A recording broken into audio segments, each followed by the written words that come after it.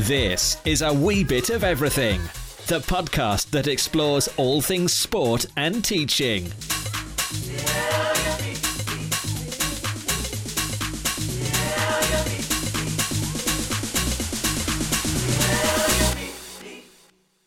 Hello there, and welcome to the A Wee Bit of Everything podcast with your hosts, Lewis and Clark. Thanks for coming back to tune in to this week's episode. We really are amazed by all the support we have received from everyone so far. Our partner of the podcast is Premiership Experience, who have played a big role in helping us develop. Premiership Experience offer fantastic sports tours within the UK and abroad, so be sure to check them out on Twitter at PremExperience. This is a professional learning platform where we get ideas and insights from like-minded professionals. Our vision is to inspire, to teach and to entertain. So let's get started with this week's episode of A Wee Bit of Everything.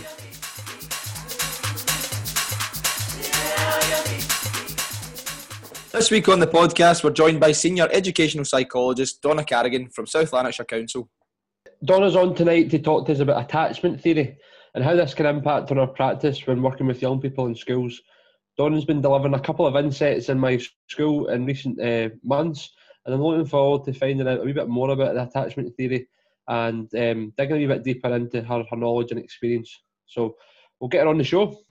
Hey, how you doing, Donna? Welcome to A Wee Bit of Everything. It's been great speaking to you over email over the past wee while, but it's absolutely brilliant to get you on to talk about attachment theory. How's your day been? It's been good, yes. I've been in one of my schools working with some young people and really enjoying that. So, yeah, thank you for inviting me on to talk to you tonight. No, I'm really interested to know more about attachment theory and how it can impact on our young people. And I know Lewis is the same from speaking to him earlier on. So we'll move on to that sort of stuff after we kind of cover your career. So would you like to give us and the listeners a little background information on your career to date? Yeah, sure. Well, after my undergraduate degree, I worked in a residential school for young people who had a range of social, emotional and behavioural needs.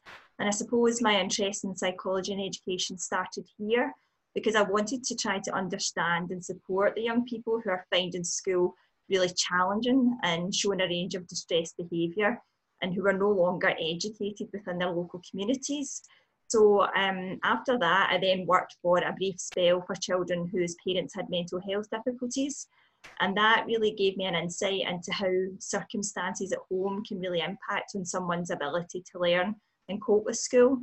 So I suppose these experiences motivated me to do my master's degree in educational psychology. As I realised I wanted to become involved with supporting children and young people at an earlier stage and also within their local communities. So after qualifying as an educational psychologist, I began working in South Lanarkshire Council, and 17 years later, I'm still there. As an educational psychologist, I think we meet a range of people through all walks of life. We work with children and young people of all ages, families in lots of different circumstances, and staff across education and other sectors. And the job's taught me so much over the years about the importance of relationships, really. But I suppose what's really exciting for me just now is that within South Lanarkshire, we have a director of education and a kind of senior leadership team that really believe in relationships as a key to supporting children and young people. And they see attachment informed practice as fundamental to our way forward. So part of my remit now really is to chair the council's attachment strategy group and support the implementation of our strategy across the authority, which I'm really excited about. And I suppose that's why I'm here tonight, to talk a little bit more about that. Yeah, I'm looking forward to hearing more about it. So I gather there's a sort of range of factors that impact on kind of a young person's ability to learn. Would you say that relationships are a kind of fundamental thing then, building a positive relationship with a young person? Absolutely. I think children don't learn from people they don't get on with and they don't like, and children can sense if someone isn't bonding or isn't there for them or there to support them. So I think relationships are fundamental, and attachment theory teaches us all about relationships. Yeah, so I've been on this sort of training as you spoke about there for the attachment informed practice. Would you able to then elaborate further on the sort of principles behind this theory, and then maybe a wee bit about how this would impact a practice in schools? And is all your work in schools, or do you work in certain other establishments? Schools and nurseries, but we work, really closely with social work colleagues, with health colleagues, Right. And a range of kind of services within education which are out with our schools. Right. So like community centres and things like that for young people. So we work in a range of settings really to support children and young people in whatever way we can. But to kind of answer your question in terms of the key messages from attachment theory, attachment theory is basically all about, as you know, relationships, and first of all the relationships we have with our primary carers in our early years of life, and these relationships can have a significant impact on how we develop socially, emotionally and psychologically. Attachment theory originated from the work of John Bowlby in the 1940s and his colleague Mary Ainsworth in the 1960s. And it's now recognised as one of the most influential theories for understanding how we develop as people, and how our personalities to develop as a result of kind of what happens in childhood. So to kind of give your listeners a wee bit more understanding, if we think about when a baby is very young, and they need something like food or comfort or play, they feel stressed, and they signal that discomfort to their parent or carer through, for example, crying. So it's a parent or carer's job then to tune in to their baby's unique cries and signals for their needs, and to soothe the baby and to meet those needs. And if they do that, the baby's stress levels are reduced, and they learn that someone will come and make things better. So this early attachment is a process that we call kind of serve and return, where the child serves and the adult returns this serve in the first few years of life. And it's a process that is crucial for shaping how we grow and develop through childhood and into adulthood. For some children, this process is successful, and the adult responds and meets the child's needs, reducing their stress levels, and the child then develops positive views about themselves and about others around them. But for some children, the serve and return is not successful for a variety of reasons, and the child's needs aren't met, and the stress levels are not reduced, and this can lead to the child having a negative view about themselves and about others. So it's important to say that as well, that there shouldn't be any blame attributed to parents or carers because of a disrupted attachment or an unsuccessful attachment. It can happen due to many factors like separation and illness. So there's lots of reasons why this serve and return doesn't go well in the early years. Would you say there's a sort of specific age in the development that's really kind of precarious, and you need to make sure that return is there? I think that the very, very early stages of life, in the first few years of life really is when the brain is most adaptable. Right. So those early kind of first 2 or 3 years of life are the most crucial, I would say. Right. But in terms of what it means for us in education, is that I think we really need to know about and understand attachment theory, and we need to see the person in front of us as a whole person. So what I mean by that is we need to consider them in the context of their relationships and possibly what's happened to them and how that's affected them, in order to understand their needs and support them. In a sense, we need to kind of encourage the children who have not had successful attachments into a world of secure attachments and show them what it's like to have someone who cares about them and who believes in them, really. Mm-hmm. So the teachers can be that person to... Teachers can absolutely be that person, yeah. So do you think it's like almost kind of hard, so see if you're, like you said, that kind of serve and return idea, do you think that's just kind of hardwired into their subconscious mind then? Is that why maybe some pupils behave in certain ways, and is that kind of just like kind of progressed through their life because they've not really had that attachment? If that makes sense. Yeah, well, if you're a baby and you have a stress and your hormone levels are high, your stress levels are high, and your adult comes and soothes you, then your stress levels are reduced. So that you learn that the adults are trustworthy and someone's going to help you manage those emotions. So if you haven't had that, and you haven't had an adult helping you manage or regulate your emotions, then you don't learn how to regulate your emotions yourself, if you know what I mean. So you're not able to maybe regulate your emotions when you become older and go into school. So if you can't regulate your emotions, you're more likely to go into fight, flight or freeze mode more quickly, because you haven't been able to develop that skill with that, you know, adult that has shown you how to do that, if that makes sense. Yeah, that does. That's a really good way to help understand it, for sure. So Donna, how do you think schools and teachers can then make sure that they create an environment that kind of deals with any attachment issues? Or how can we recognise them quickly and help to solve them? Is that... Well, I think one of the fundamental things is to think about behaviour as being communication. So basically, all behaviour we see is communication, and distressed behaviour is communication. So it's about us kind of recognising someone in distress, and recognising that behaviour as someone who's needing something or giving us a message. And that's one of the fundamental messages of the attachment strategy and the work we're doing in South Lanarkshire.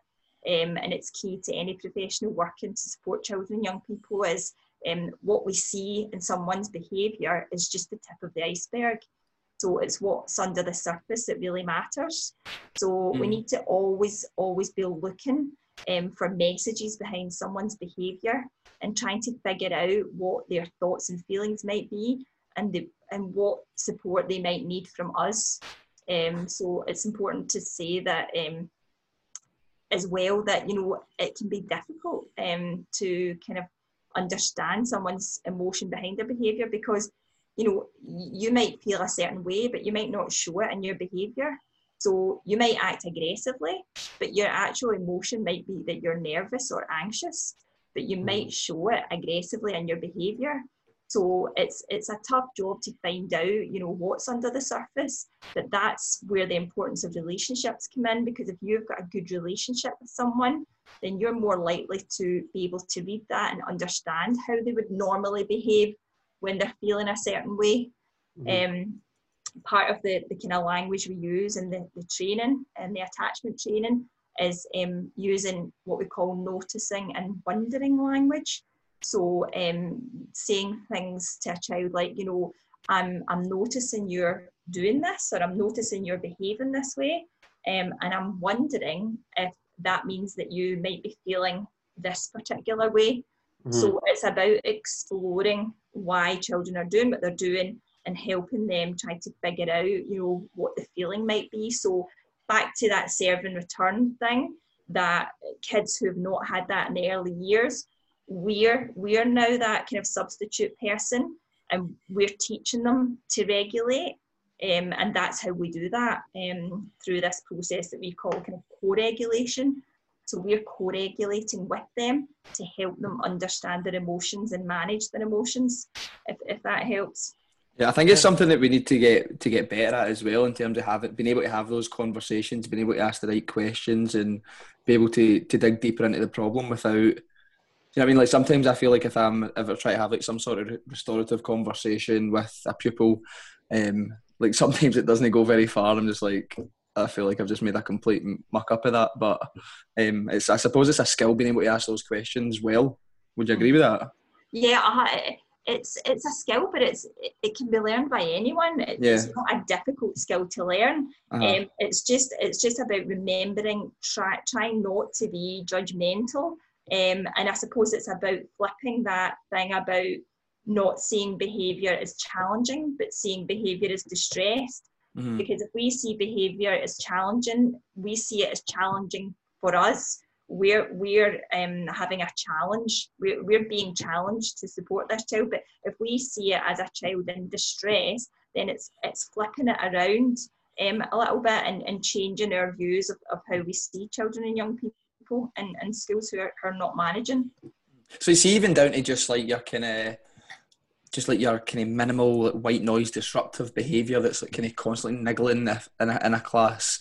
Is it still like, is there still obviously a kind of unmet need there? Is I guess what I'm trying to get to. Like, is there still a reason for the way they are behaving like that, or is it just because they're in with their friends and they're not necessarily think they're being disrespectful, but it's actually having like maybe a kind of a bigger impact on the class's learning, if that makes sense? There's always a message. Yeah. There's always a message from any behaviour, and whether that is that they want to, look cool in front of their friends, or they want to, act in a certain way to get attention from you as a teacher, or attention from other people in the class. That is a reason for why they're doing what they're doing. So we need to uncover that reason and think about, right, why do they want your attention so much? Why do they want the attention of the class so much? Why do they want to make other people in the class laugh or whatever? So that there is definitely always a communication or a message there, and finding that out often is the vital part of any kind of intervention or support. Yeah, no, that definitely makes sense. It's just try to put the puzzle together. I suppose that kind of comes by practicing like the kind of the things that you spoke about. But no, that kind of, I was going to ask you there about that the phrase that I've heard quite a lot since starting my teaching career was that all behaviour displayed by pupils is a communication of maybe perhaps an unmet need, or like you say, they're wanting attention or whatever it may be. So no, you've kind of answered that question nicely. So moving on to my next one then, Donna, what are some common myths or barriers when teaching with attachment-informed principles in your experience of kind of working with colleagues?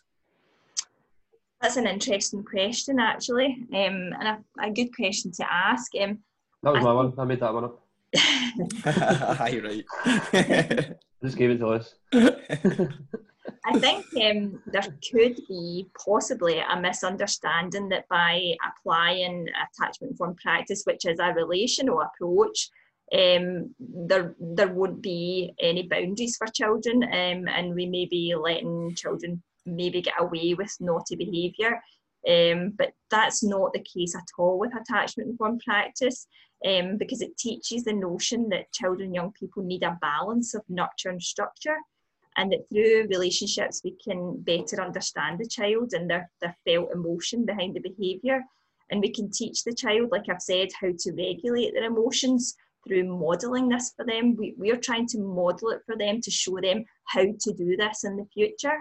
I think many children, as I've said, who have experienced trauma and disrupted attachment have not had that experience of the adults supporting them to learn to, one, identify their emotion, talk about their emotion and regulate their emotion. So as I've said, they often go into fight, flight or freeze mode very quickly, and what we say, they kind of go out with their window of tolerance very, very quickly. So that's why when we see children who are distressed and their emotional dysregulation, then this can be our opportunity to teach them the skills that they need for future self-regulation. So it is a real opportunity to support a child to learn to do this. I think sometimes traditional behavioural sanctions can further kind of reinforce feelings of negativity for children and young people who already feel quite negative about the world and already have kind of low self-worth. So behavioural sanctions often kind of, facilitate that even more for children and young people. So, I mean, if we consider that most exclusions that happen within schools happen because of a problem with relationships, either a breakdown in relationships between young people, between peers, or a breakdown in relationships with young people and staff members. By taking a relational approach, we can look to repair these relationships, and you talked about being restorative, and I think that's really, really the way forward, is to try to repair relationships by teaching the skills necessary for resolving conflicts, because they're so vital in moving forward and leaving school, to be able to resolve the conflicts that you face.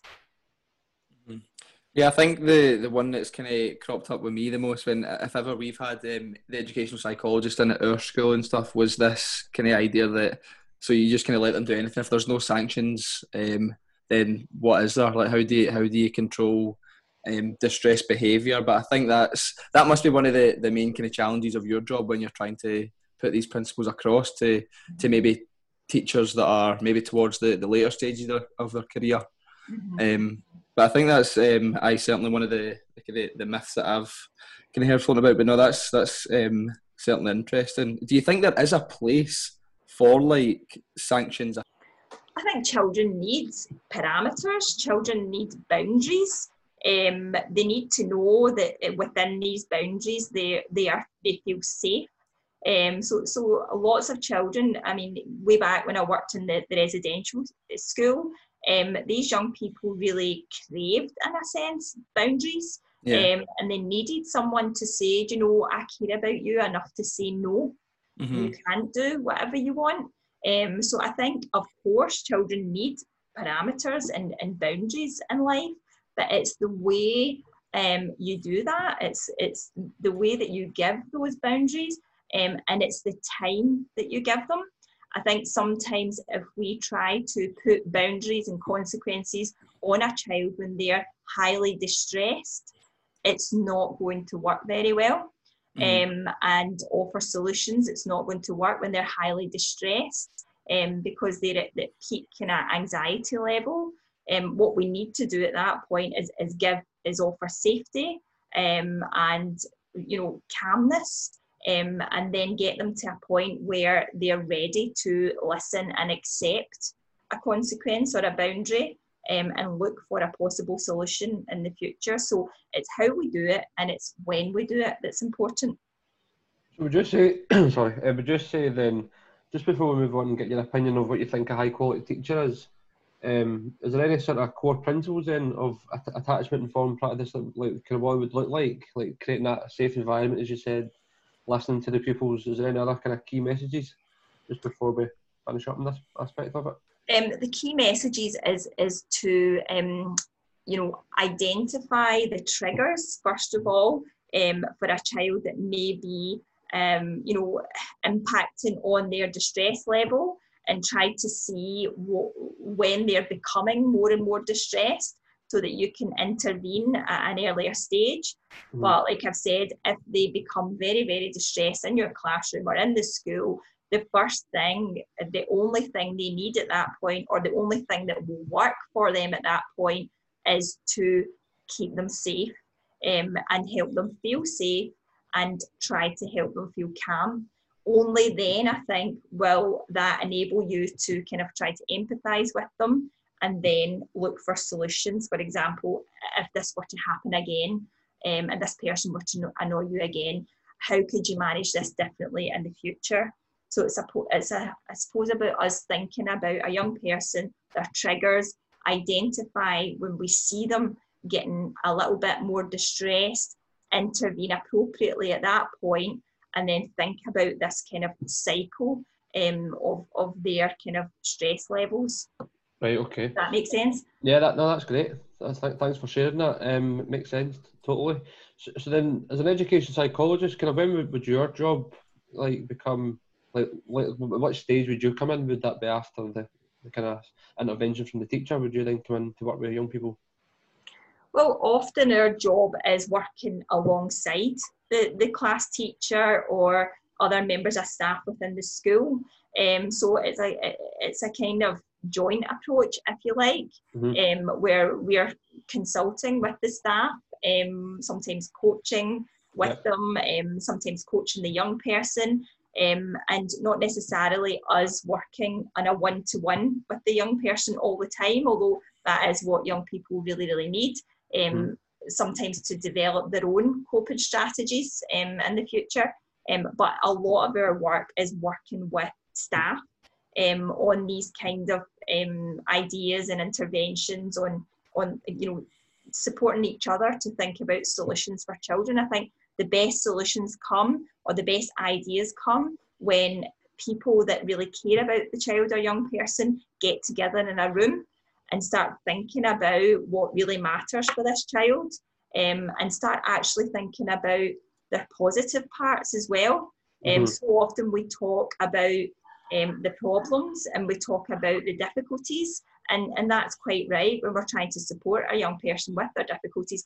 But I think we need to also be thinking about all the time, what's this person's positive parts, because everyone has positive parts, and identify what their skills are, what they're good at, what they enjoy, and really build on this. Yeah, and thanks often that's about what we call solution focused working. We'll look for the solutions, and we use positive type psychology to kind of look for the positives where we can find them.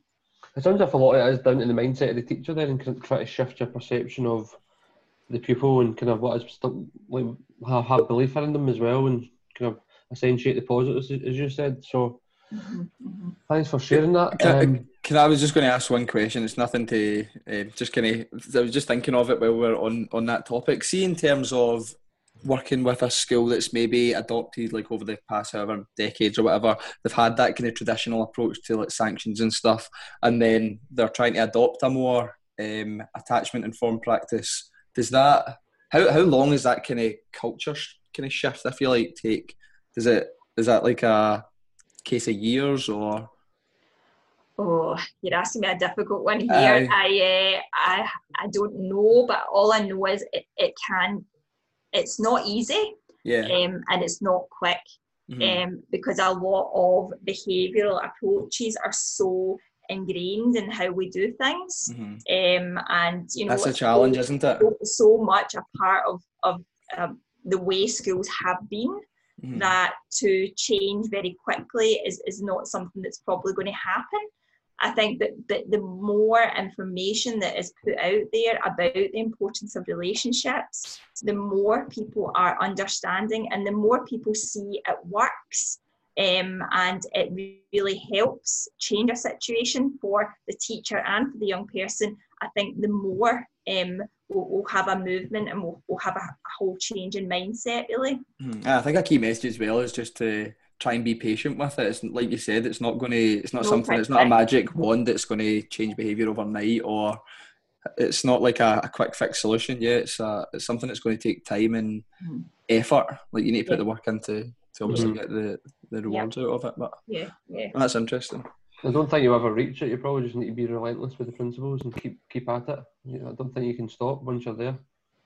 I think once you fully understand attachment theory, and you start to apply it, then you don't go back to the way that you maybe used to operate, because you understand more about the power of relationships. Yeah. Right, so we like to ask this question to kind of all of our guests. It'd be interesting to get your take on it, and what you think a high quality teacher is, Donna. No pressure, eh? So, in your opinion of like your work in schools, what would you say makes a high quality teacher, of the ones that you've seen, make them the best?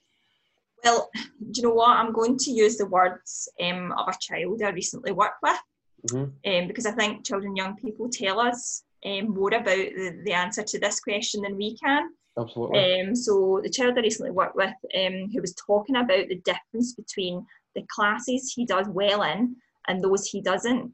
And he described the teacher in his successful classes as someone who didn't shout, gave him chances, and tried to understand him. So for me, this says a lot about the way we need to be with children and young people. So we need to be respectful and provide boundaries in a way that doesn't humiliate or shame. We need to be aware of this is a big part of it. We need to be aware of our own responses and how we as adults respond to a situation, and consider how we're feeling at the time or on that particular day. Is there something that could have made us react a bit quicker to a situation than we normally would have? And when we deliver the attachment training, we talk about identifying your sharp music. So we talk about adults identifying their own sharp music and thinking about their triggers in a situation. And I think that this is quite powerful to help people understand their own stress responses, because we all have different stress responses and different triggers, and that has an impact on any kind of given situation. I think the third part of what the child says is key, in that he felt that the teacher was trying to understand him from where he was coming from and his life story, if you like. And this is about trying to know and understand someone, like I've said, as a whole person and where they might be coming from, to build those strong relationships of trust and support. Because, like I said at the beginning, we are trying to encourage kids who haven't had secure attachment into the world of secure attachment that they're not familiar with. So we have to teach them what it's like to have an adult to trust, to be that trusting adult, and to reach out and ask for help. Yeah, that's good. I like that, about the kind of not shouting, giving them chances and trying to understand them as well. That takes a lot of time and effort from the teachers. And you've noticed that in your day-to-day practice as well. Yeah, I was actually thinking about myself when you were saying that there. I say it's always interesting. Like I would actually love to. I don't know if I would love to actually, but see myself, like some of the common phrases and that I say in that in front of my classes, and I don't know how I deal with certain situations. Sometimes I'm driving home, I'm like, oh my god, did I actually say that, or is that how I reacted to that? But it'd be interesting to actually analyse it and see how you actually respond to it, and see what your triggers are. That's a good way of looking at it. And we're all human. We all have human reactions. We all, get tired. We all get stressed, and maybe our reactions are quicker in some days than others to situations we might respond to really calmly on a different day. And it's not to say that we're going to be perfect and not have those reactions at all. I think the thing is about understanding our reactions and thinking about, if we have overreacted in a situation, can we repair this? Can we as adults apologise for a situation that's gone wrong? Yeah, I think that's powerful, isn't it? Yeah, it takes a lot of bravery to try and empathise with them, and take that time to understand it from their viewpoint as well. But I was going to say, what was I going to say there? We spoke to another guest recently about behaviour management, and they spoke a lot about what you were saying in terms of being predictable. Like, the kids need to know how you're going to behave in front of them. You need to be consistent. You can't be like reacting angrily 1 minute and then you're calm the next minute. So they need to know how you're going to be. Yeah. To feel calm enough to learn, basically. Yeah. Right, thanks for that. That was excellent. We're going to move on to the fire round now. That's you've definitely put a different spin on that last question there, Don. That's the first time we've had it from a pupil's perspective, so that was good. Thanks very much. So we do a wee quick fire round of 3 questions just to finish off each of our podcasts, just for a wee bit of fun at the end. So, are you ready? Yes. Okie doke. If you could have a giant billboard anywhere, what would it say on it? I think it would say, ask what has happened to someone, not what is wrong with someone. Right. I think too often we try to look inwards for answers. When we see someone behave in a way we don't understand, we work towards finding out if something might be wrong with them. So I think we need to shift this focus to try and understand more about the person in the context of the relationship, and what might have happened to them in the past or might currently be happening to them, to best understand how to support them. Digging deeper to that root cause. Yeah. Okay, number 2, which people or books have had the biggest influence on your life? You can choose one, or you can choose however many you want. You can choose a book or a person or both. Okay, I'll choose books and people. Both people have written books. So I think the work of Dr. Bruce Perry, who is a pioneering neuroscientist, researcher and author. His work's been pivotal to the way we think about supporting children and young people who have experienced disrupted attachment and trauma. He's written a series of books. His most recent book was written with Oprah Winfrey, entitled What Happened to You? In the book, it's interesting, he talks about what he calls the upside down triangle approach. The 3 R's, and that's kind of what we've been talking about throughout. And he says the 3 R's are regulate, relate, and reason. So what this means is when you're supporting a child in distress, your first job is to help them regulate, so feel safe and calm. Secondly, you need to relate and empathise with how they're feeling. And thirdly, we need to do these two things before we can try to kind of reason with the child or help them to look for solutions. So the 3 R's is really what he's taught us, and all of his publications are really vital to the work of attachment informed practice. I also wanted to mention a book by the late neuroscientist, psychiatrist and Holocaust survivor Viktor Frankl. You might have heard of his book Man's Search for Meaning. Mm-hmm. He talks about the importance of how we respond to adversity. So there's a famous quote from the book that always kind of stays with me, and that's that when we are no longer able to change a situation, we are challenged to change ourselves. So basically, I think that during a course of a life, many of us will find ourselves having difficulties or problems, either in work or our personal lives. And I think there's a tendency to sometimes look outward and put our energy into focusing on what we can't change. And maybe out with our control. So I think it has always helped me when I'm in difficult situations to ask myself, what is within my control? What can I control? And how can I change what I'm doing or the way that I'm thinking to help me move forward? So I would say, those two books or those two people have really influenced the way I think about things. Yep. Brilliant. And number 3 then, what top 3 tips would you give to a teacher just now to help them get started with an attachment-informed practice? Top 3 tips. Number 1, I would watch the TED Talk entitled Every Child Needs a Champion by the late Rita Pierson. I think it's such an inspirational watch.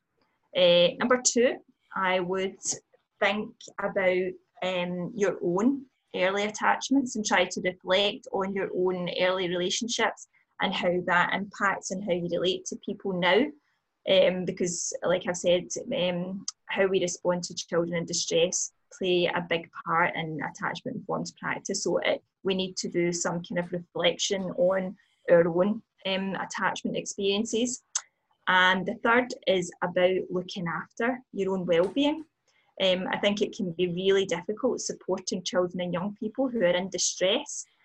So we really need to remember to recharge our own batteries and take care of ourselves. Brilliant, love that. I can always remember watching that TED Talk by Rita Pierson, is it? Yeah. I can remember our lecturer showed us that on our PGDE, but it is just it's like 15 minutes of pure inspiration. She just delivers it so well, doesn't she? Absolutely. No, that's brilliant, Donna. Thanks so much. That rounds us off really nicely for tonight's episode of the podcast. So just want to say thanks very much for giving up your time tonight to come on and chat with us. Thank you to you both. Yeah, thanks for coming on, Donna. Really enjoyed that. Nice to meet you in person. You too. Thanks. Stay tuned for this week's takeaway messages from the boys at A Wee Bit of Everything. Right, well, that brings us to the end of another episode of A Wee Bit of Everything with educational psychologist Donna Carrigan for South Lanarkshire Council. What are your takeaway messages or takeaway message from tonight's episode, Clark? I like what Donna said towards the end of the podcast when she was talking about dealing with distressed behaviour. The 3 R's to, first of all, you need to get them to regulate their thinking and emotions, bring them back down to that baseline that she spoke about. And then the second R was to relate to the situation. So try and give them your viewpoint on how you would potentially feel the same as them if that had happened to you, or this is what you would have done differently. And then try and reason with them. So try and solve the situation together as a team, and then come up with a restorative outcome so that they can learn from it and take it into their next lesson, or just take it with them for future. Mm-hmm. So that would be I quite like the 3 R's. It's something that I'll keep in mind now when I'm dealing with any instances in my school, to reason with them, obviously at the end. And then there's loads of good stuff in there about attachment informed practice and just creating a safe space for your pupils. A lot of guests have said that about creating a safe space and knowing that you're there to care for them, and it's a massive part of your job. Yep. What's yours then, buddy boy? Mine's is, well, I think I think my takeaway message would have went better before year one. So I think the 3 hours is after like maybe something's actually happened. So maybe they've lost the head or they've really got into a stressed state. But I think before that, I liked how she spoke about trying to identify the triggers first, and I guess that all boils down to the whole thing about having good relationships with your pupils and getting to know them really well and knowing what makes them tick, and then ultimately you'll be able to identify when they are becoming stressed and then when to intervene. So trying to see it as a preventative measure before a cure, you know what I mean? So that was, I took that away from that. So I think they would have been better in the other way about. So ideally you would be looking to identify the triggers before they fly off the handle or whatever, and it has to get to the stage where you're using the 3 hours. I think, does that make sense? Aye, no, do you want to, is that my fault for going first? No, it's all right. Do you want me to edit it and we can swap it a bit? No, I think we can just keep it. No, it's quite natural, it's quite authentic. But what I would say on that, what you were saying there, Lewis, which was actually very nicely put. Succinct. Oh, very succinct, you know. But no, I was going to say, I think when people really lose it, there's always going to be cases where you can intervene early, but hopefully that's the ambition, isn't it? It's to intervene early to avoid it getting escalating to that level. But there is obviously instances where they just lose it from 1 to 10 in a matter of minutes. You didn't see it, or it could be something that's happened in the class, or or previous lesson. It came to the PE with them. Mm-hmm. Yep. No, that definitely. It's you can't get everything, but you're just striving towards doing the best you can and taking those steps and those measures to try and do the best you can with the class you've got in front of you and the situations that present themselves. Not one ever going to be the same. So just try to be relentless every second. Thanks again for joining us in this week's episode of the podcast. We hope you've been able to take something away that you can implement into your practice or life. If you regularly listen to the podcast, then why not leave us a review to let us know how we're doing and where we can perhaps improve. That way we can take action and further develop the OBO podcast. Until next time, we hope you have a fantastic week. Take care.